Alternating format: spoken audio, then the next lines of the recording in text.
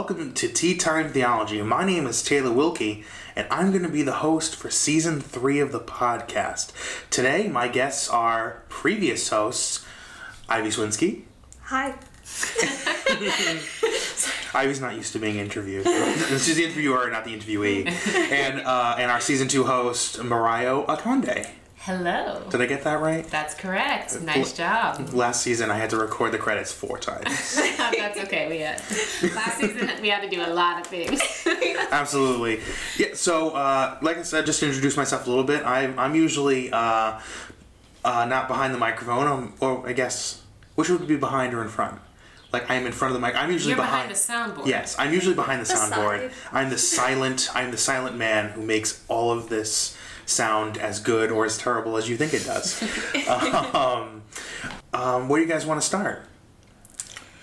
Yeah, so I think similar to when I started to be the host for Season 2, I had Ivy on, who was Season 1 host, and we kind of just had a little chat, and she passed the baton on to me, and now we are in turn passing the baton on to you. And so maybe we can talk a little bit about the theme for this season, your picked theme, and then we can maybe talk a little bit about what we're watching. Sounds Nice. good. So, full disclosure, when I was sitting at home watching television and my phone beeped and someone texted me and said, "Hey, would you like to be a part of a podcast for the Pixel Diocese Rhode Island?" I thought to myself, absolutely, we should do a podcast about God and pop culture. And so this season is about that. And I'm just telling you guys, this has been my secret agenda the entire time. You waited 3 seasons. I waited a whole year, and I'm just like, it's just gonna happen. Just let it happen. We can't just dive into this topic right away. We have to ease into it, and I think now is my time. Now is the time. Yes. So, like I said, this season is going to be talking about God and pulp culture.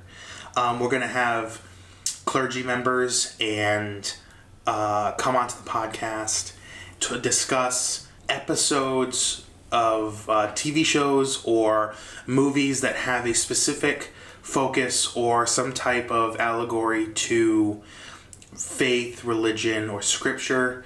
And we're going to dive into those topics and really talk about what they mean, how faithful was the show to the written word, what is the general message of the episode, and how can we use the morality put forth in the episode to maybe guide our way through our faithful lives.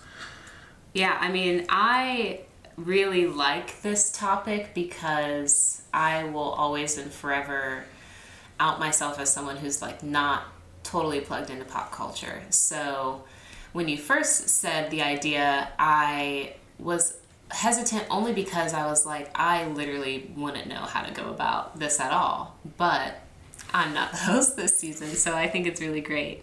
I'm so excited for this season. I love God and pop culture. I think it's such a easy transition between the two of them.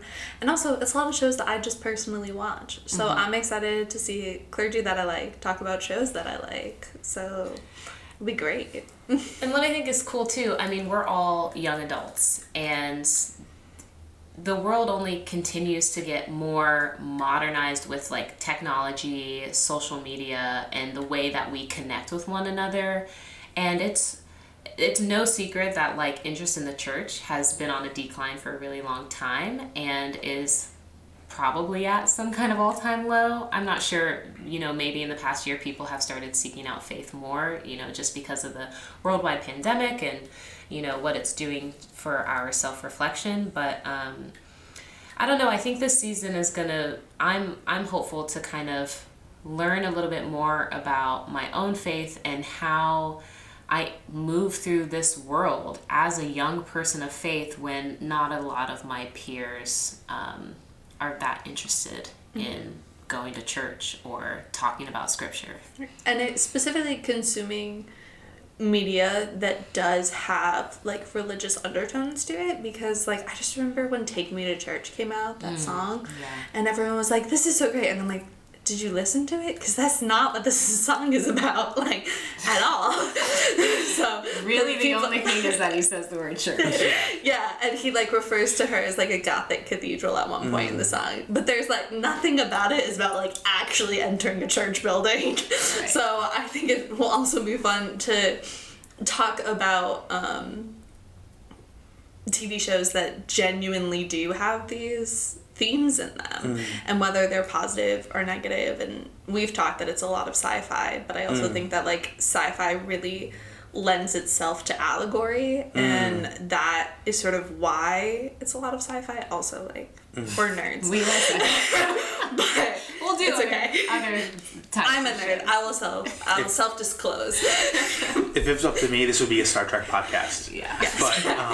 But I'm really excited about this season because and this is going to come up throughout my notes that I've been taking of pre-watching all these episodes. I was not raised in the Episcopal faith. I was raised Roman Catholic, and I recently found my way to the Episcopal way of worshiping. And I'm excited to really sit down across from a priest and really dig down into specifically TV shows that have influenced the perfect person who I am, and how the messages and the morality of them reflect in this new faith that I've found.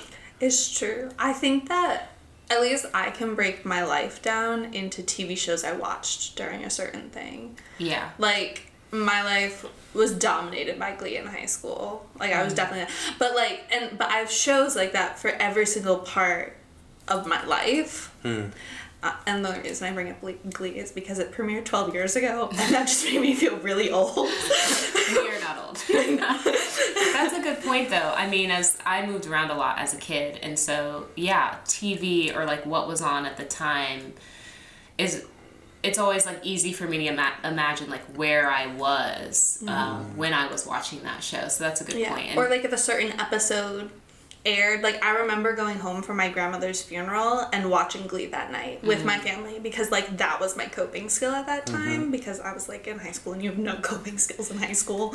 But, like, and I think that is also something that, like, part of who we are is the media that we consume. So as young adults, we're consuming the Bible as a type of media, but we're also consuming these shows, so having them meld together. Right, and also watching stuff as a coping mechanism is still very much a common coping mechanism. I mean, all throughout the pandemic, it's like, what are you watching? Like, what do I watch next? Like, it's a really common way to comfort and self-soothe. So, and connect. And connect, yeah, for sure.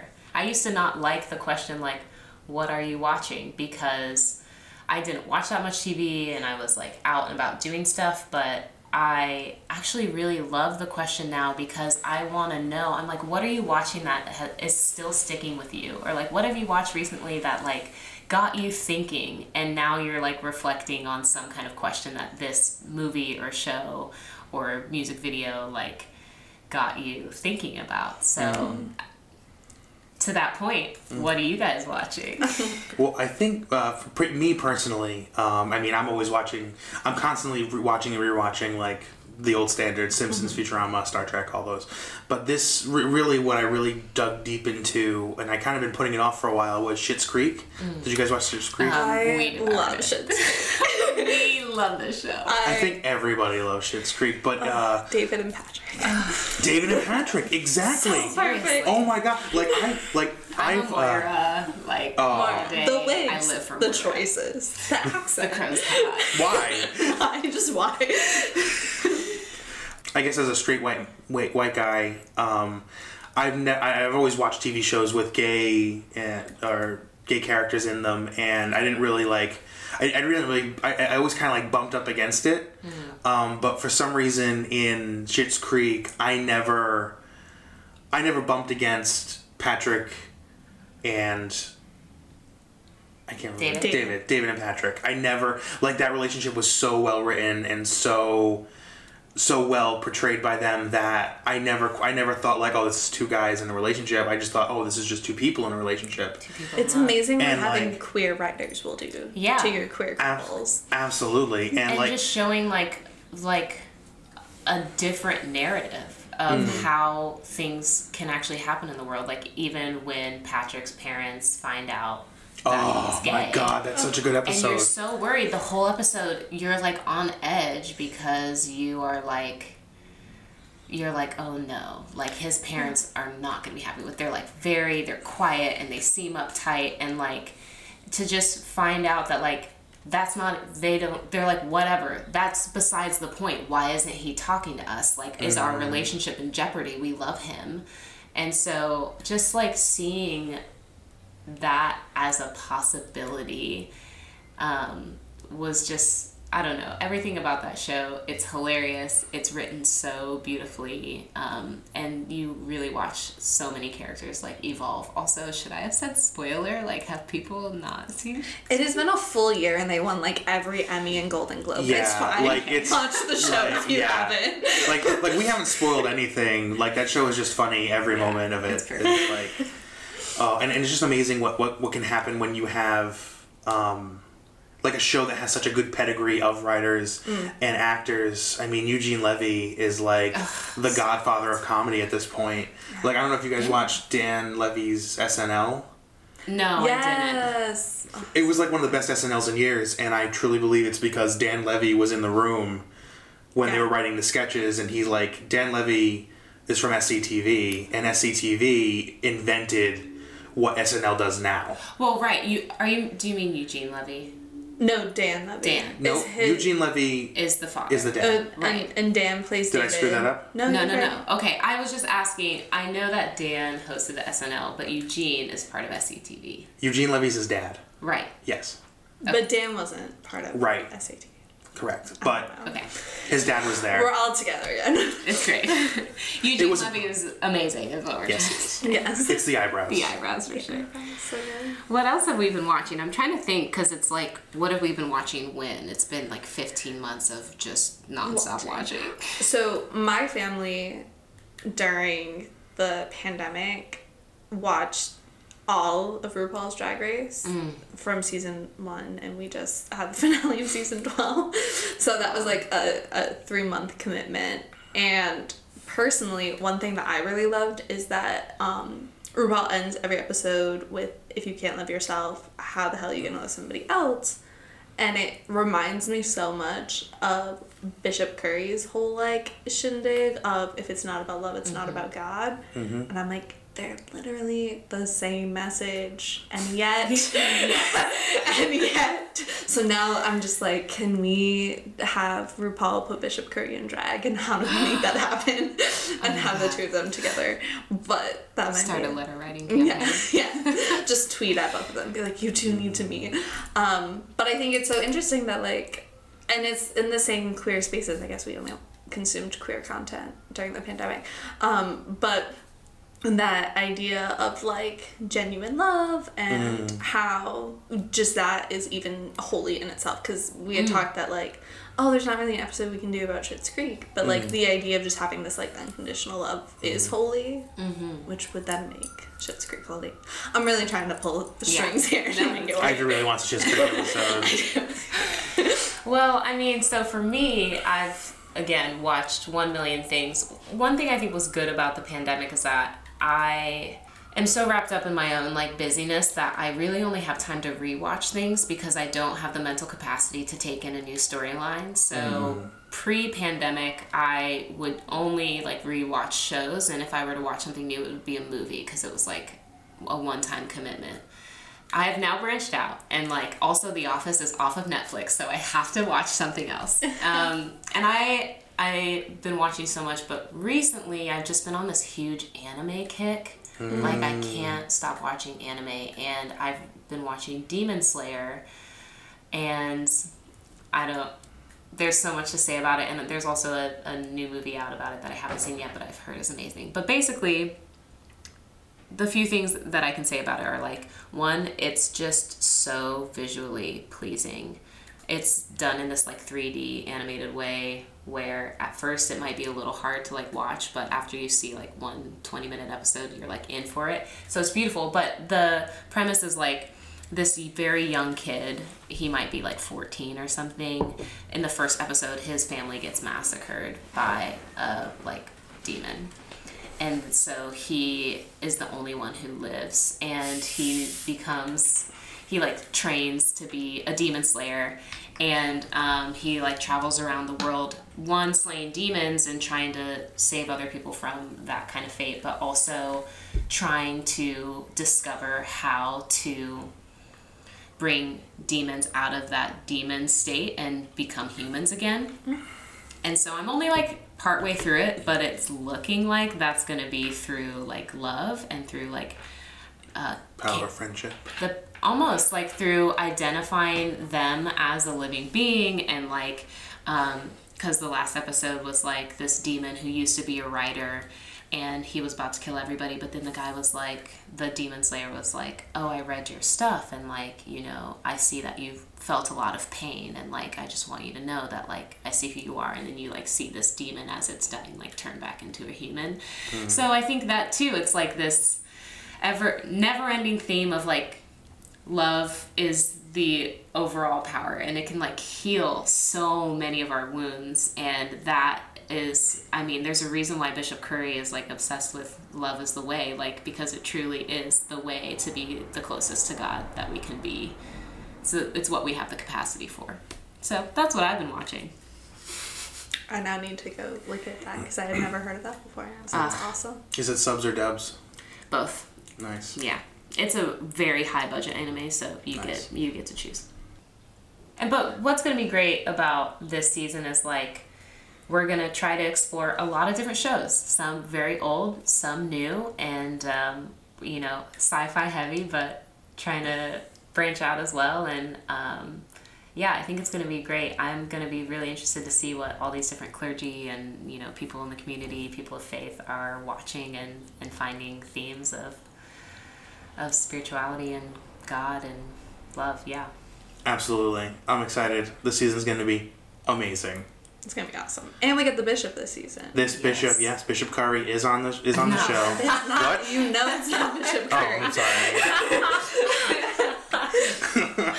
Oh my gosh! Can you imagine if we had We could have just we could have played the game. We could have teased it like the whole season, and then it just didn't happen, or got that fake buzz going.